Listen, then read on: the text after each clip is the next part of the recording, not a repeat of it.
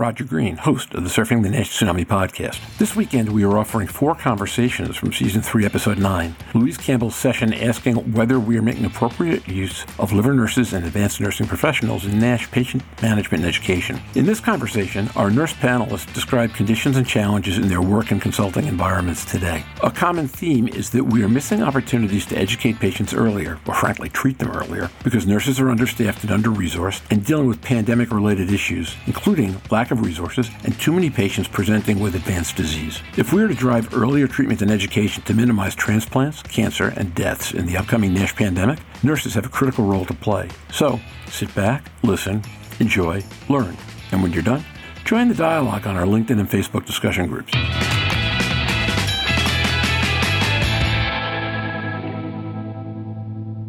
Louise Campbell. We talk a lot on the podcast, Steve and myself and all of the other guests, about care pathways for liver disease, but specifically NAFLD and NASH. We talk about comorbidity management. We talk about its interaction with all of the other diseases, because we don't tend to ignore them, but we do tend to see ourselves ignored in the way back. And I think you 4 have highlighted really, really well the sort of breadth of nurse specialists bringing and nurse consultants bringing a different dynamic to the care of patients. So to design any pathway for liver disease, it is absolutely intrinsic that we look at where we can best utilize nursing care to its maximum. And now that can be in different settings, it can be different regions of the world. One of the reasons that we wanted to do the podcast this evening is to how we can share those strengths, how we can get people to think outside the box. A nurse is a highly undervalued, underutilized tool in a lot of areas, and helping your nursing teams develop could be one of the biggest things that we can do for any patient in liver disease care. And we've seen it in diabetes care, we've seen it in gastro IBD nurses and cardiology. So what I wanted to do was raise the question of, we've recently had the Lancet Commission report published just before Christmas. Now, there's 2 areas of that I wanted to start with today, but we'll start with looking at health discrimination. You've detailed very well, all of you, how highly regarded and how high we can put nurses into the chain to help look after liver disease patients, from HCC to competencies to helping the care, to hepatitis C in prison communities, hepatitis C and behavioural change in men who have sex with men, for example. So when we talk about health discrimination, we talk about most of the population of this country, UK specific. Patricia, you'll be able to comment on this, going into a hospital, being admitted and not having, if you are not in a liver unit area, any single person who knows about your disease. And I participated in the NCPOD report, and we only rated 47% of people who got care for alcohol-related disease end stage as even good. So I'm going to start with Michelle. Do you think we discriminate in where we place patients? How can we change that? And what are your thoughts on it? Because you've done an awful lot of work with the competency documents to try and improve that. Michelle Clayton. Thank you, Louise. What I would say is, and when I listen to you, it strikes me that NCPOD back in, I think it was 2012, 2013, published the report measuring the units. And that very clearly stated that patients who were admitted with alcohol-related liver disease, normally in a decompensated episode, were poorly treated in terms of the access they received. That might have been because there wasn't a specialised hepatologist within a district general hospital, or even a gastroenterologist that had some interest in hepatology. And it's interesting that we're probably about 10 years on, and I think in some respects there is more interest in hepatology. We've seen a lot more clinical nurse specialists being promoted into roles within district general hospitals because they have had a gastroenterologist with an interest in hepatology. So we're starting to see some of those issues chipped away. Realistically, when we look at it, we have to go much wider, and we have to go back to the fact that to be able to tackle liver disease, and it's reflected very clearly in the EASL Lancet paper that's just been recently published, is that the health inequality is so vast in terms of people with liver disease generally. When we review the data and we see also the correlation of COVID and again that health inequality, we're nearly mirroring in terms of our liver patients that health inequality that the COVID patients have also had. So I think there's lots of work to be done, particularly on more a population-based level, but we are starting to see some improvements, but that's not consistent. And that's where we have to continue to promote clinical nurse specialists within the liver environment. We should never forget that nurses are actually the largest workforce in healthcare in whatever country, and actually having those nurses trained to identify risk factors for liver disease is also tremendously important, because we have to think we have a tsunami now of liver disease. We need to prevent the next generation as well. So actually utilising nurses, training them up to recognise what those risk factors are and start to do some behaviour modification is really, really important. Thanks.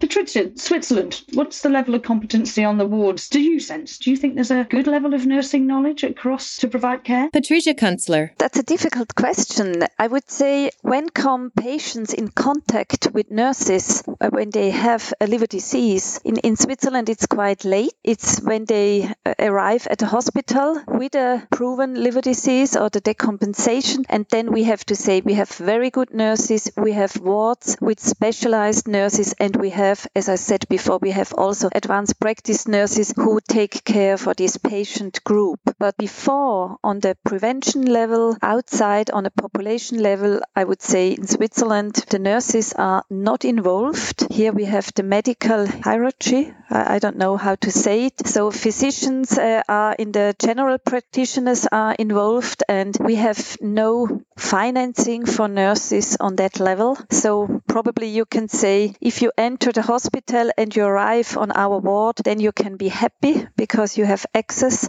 but otherwise it's very difficult. Kate, anything to add to what Michelle and that said? May I just say, in terms of, I agree with Patricia that it's probably reflected around many countries, and even in the UK, that there is this wealth of opportunity in terms of getting nurses to identify risk factors in the population, but it hasn't been necessarily recognised in, as you call it, that hierarchical perspective of the medic. They see nurses still within certain parameters. That's what we need to be changing. We need to be standing up and really using our voice to say, we can help you. We can actually make a difference. What you need to do is invest in us, and then we can start to actually utilise our skills to change this population level perspective that we've got with liver disease at the moment. Yeah, absolutely agree on that. Catherine Jack. With the view on inequalities, this is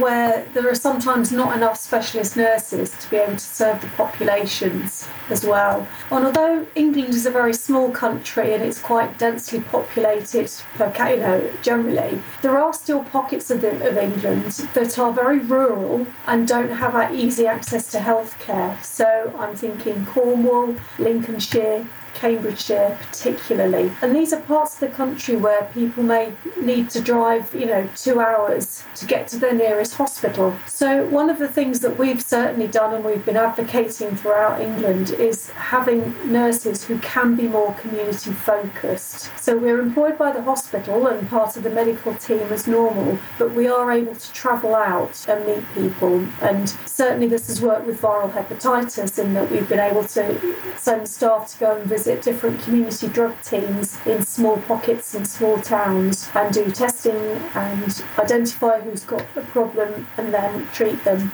A lot of places have access to portable fibrous scans, so the nurses can take those out and complete the whole assessment and have a really meaningful health education conversation at the same time and bring it all together. So, the impact that a nurse can have is very strong. With regards to ward nurses, I suspect that we're probably similar to other countries in that there are fewer nurses available and the patients in hospitals are much more acutely ill than before. So it becomes quite hard and quite challenging for nurses on the ward to actually sit down for 20 minutes with a patient and say to them, do you understand why you're here? Do you know what cirrhosis means? Do you know what you can do to make life better for yourself? Do your family understand? And all of these opportunities have been lost. And it's a time really to start calling for more nurses, as Michelle says, to have a stronger voice and to start to collectively put this back on the agenda, that health education and information is just as much a valid part of nursing care as checking pressure areas and giving out medicines. Yeah, and I think you will make an excellent point, is that also that people are becoming sicker. I think, Stephen, one of your recent publications was that although cirrhosis wasn't necessarily increasing, it was the decompensated cirrhotic population that was increasing. Now, obviously, that's where PAM comes in with the liver cancers and that. Even from a liver perspective, we would see that a liver cancer unit is highly specialised. So, Pam, do you have any issues with knowledge? You probably have a high level of knowledge within there to support your medical colleagues with this. Pam O'Donoghue. I mean, I can't seem to shift my mind from the kind of current state of affairs on wards. And I know that won't last forever. And, patients on the wards are extremely unwell. Cancer patients are presenting at really late stages. Wards are short-staffed. And I just can't see how ward nurses, as much as it would be great if the patient-nurse ratio was a good number and they had time to sit down and say, do you know what your cirrhosis is? In the foreseeable, I can't see that happening. I just can't see the ward nurses being able to have that time with patients. So then, of course, it potentially all needs to come back onto clinical nurse specialists and perhaps more clinics, not necessarily at the centres, maybe a bit more outreach where you're going out to the hospitals or something virtually. Because, of course, one good thing that COVID brought us is the virtual potential going forward. Everybody's a lot more amenable to it now, and especially patients and families. They've had 2 years of video consultations, and I think there's a great opportunity here to utilise that more. My fear is we're not going to achieve much on the ward front, I don't think, and somehow we need to bring it back out onto the nurse specialists. Just thinking about time as well, certainly when I was doing the sorafenib nurse clinic, I could spend an hour counselling a liver patient on management of their side effects from sorafenib, and I understand that the newer treatments like the immunotherapies have a lot less side effects, but nonetheless when they do get effects from those treatments they can be extremely serious, so they have to be counselled to the same level at the start. And you would spend an hour and a half with a family and a patient, and in the end, A, I was sick of the sound of my own voice, but B, the numbers of patients coming through, there was just not enough hours in the day for me to counsel them. So actually in the end I did recordings, and I would play the recordings in a room, and then I would go next door and get on with the next patient and come back. So it was also looking at smarter ways of using my time. I wasn't able to expand the team at that time. There wasn't another me, so actually I had to use my time very, very carefully as well. So I was thinking about, Kay, what you said about when they go out to the houses and do their FibroScans, whether you can leave some sort of video recording with all the advice and the information so that you can get on and do more scans and see more patients, because I think that's where we're headed. I think resources are going to be hugely strained upon for years to come as we recover from this. There's huge backlogs. There's thousands of cancer patients across all tumour types waiting for treatment. I just think time and resources is going to be really challenging going forward. And sorry to be a bit grim about it, but for me, I think it's really important we start to look at more efficient ways of working. I don't think you've been grim enough. I mean, I really like the idea of leaving more sort of audio information. Yeah, I used it it was a saviour in the sorafenib clinic. I must confess as well, there were times when there was 4 or 5 patients waiting for counselling, and we actually did it in a group. If we gained consent from each family and said, would you be happy to join other patients whilst we do the sorafenib counselling? So you had the choice of listening to something audio for 40 minutes in a room by yourself with your family, or you could sit with some other patients. We allowed about 4 or 5 patients in a room together, and we did the counselling together. And actually that supported them striking up relationships with each other and supporting each other as well. Pam, I'm just glad to know that doctors aren't the only ones that don't have it all figured out. And now, back to Roger. We hope you've enjoyed this recording. If you have any questions or comments about the content of this conversation or the entire episode, please send an email to questions@surfingnash.com. We will be back next week to look at different estimates of the size and structure of the NAFLD and NASH populations in the US, UK, and Germany, and to ask what we can infer from these different estimates about the scope of the disease today. Until then, keep your distance, stay safe, enjoy the weather, whatever it is, as best you can, and we look forward to seeing you soon on Surfing the NASH Tsunami. Stay safe, surf on. Bye-bye now.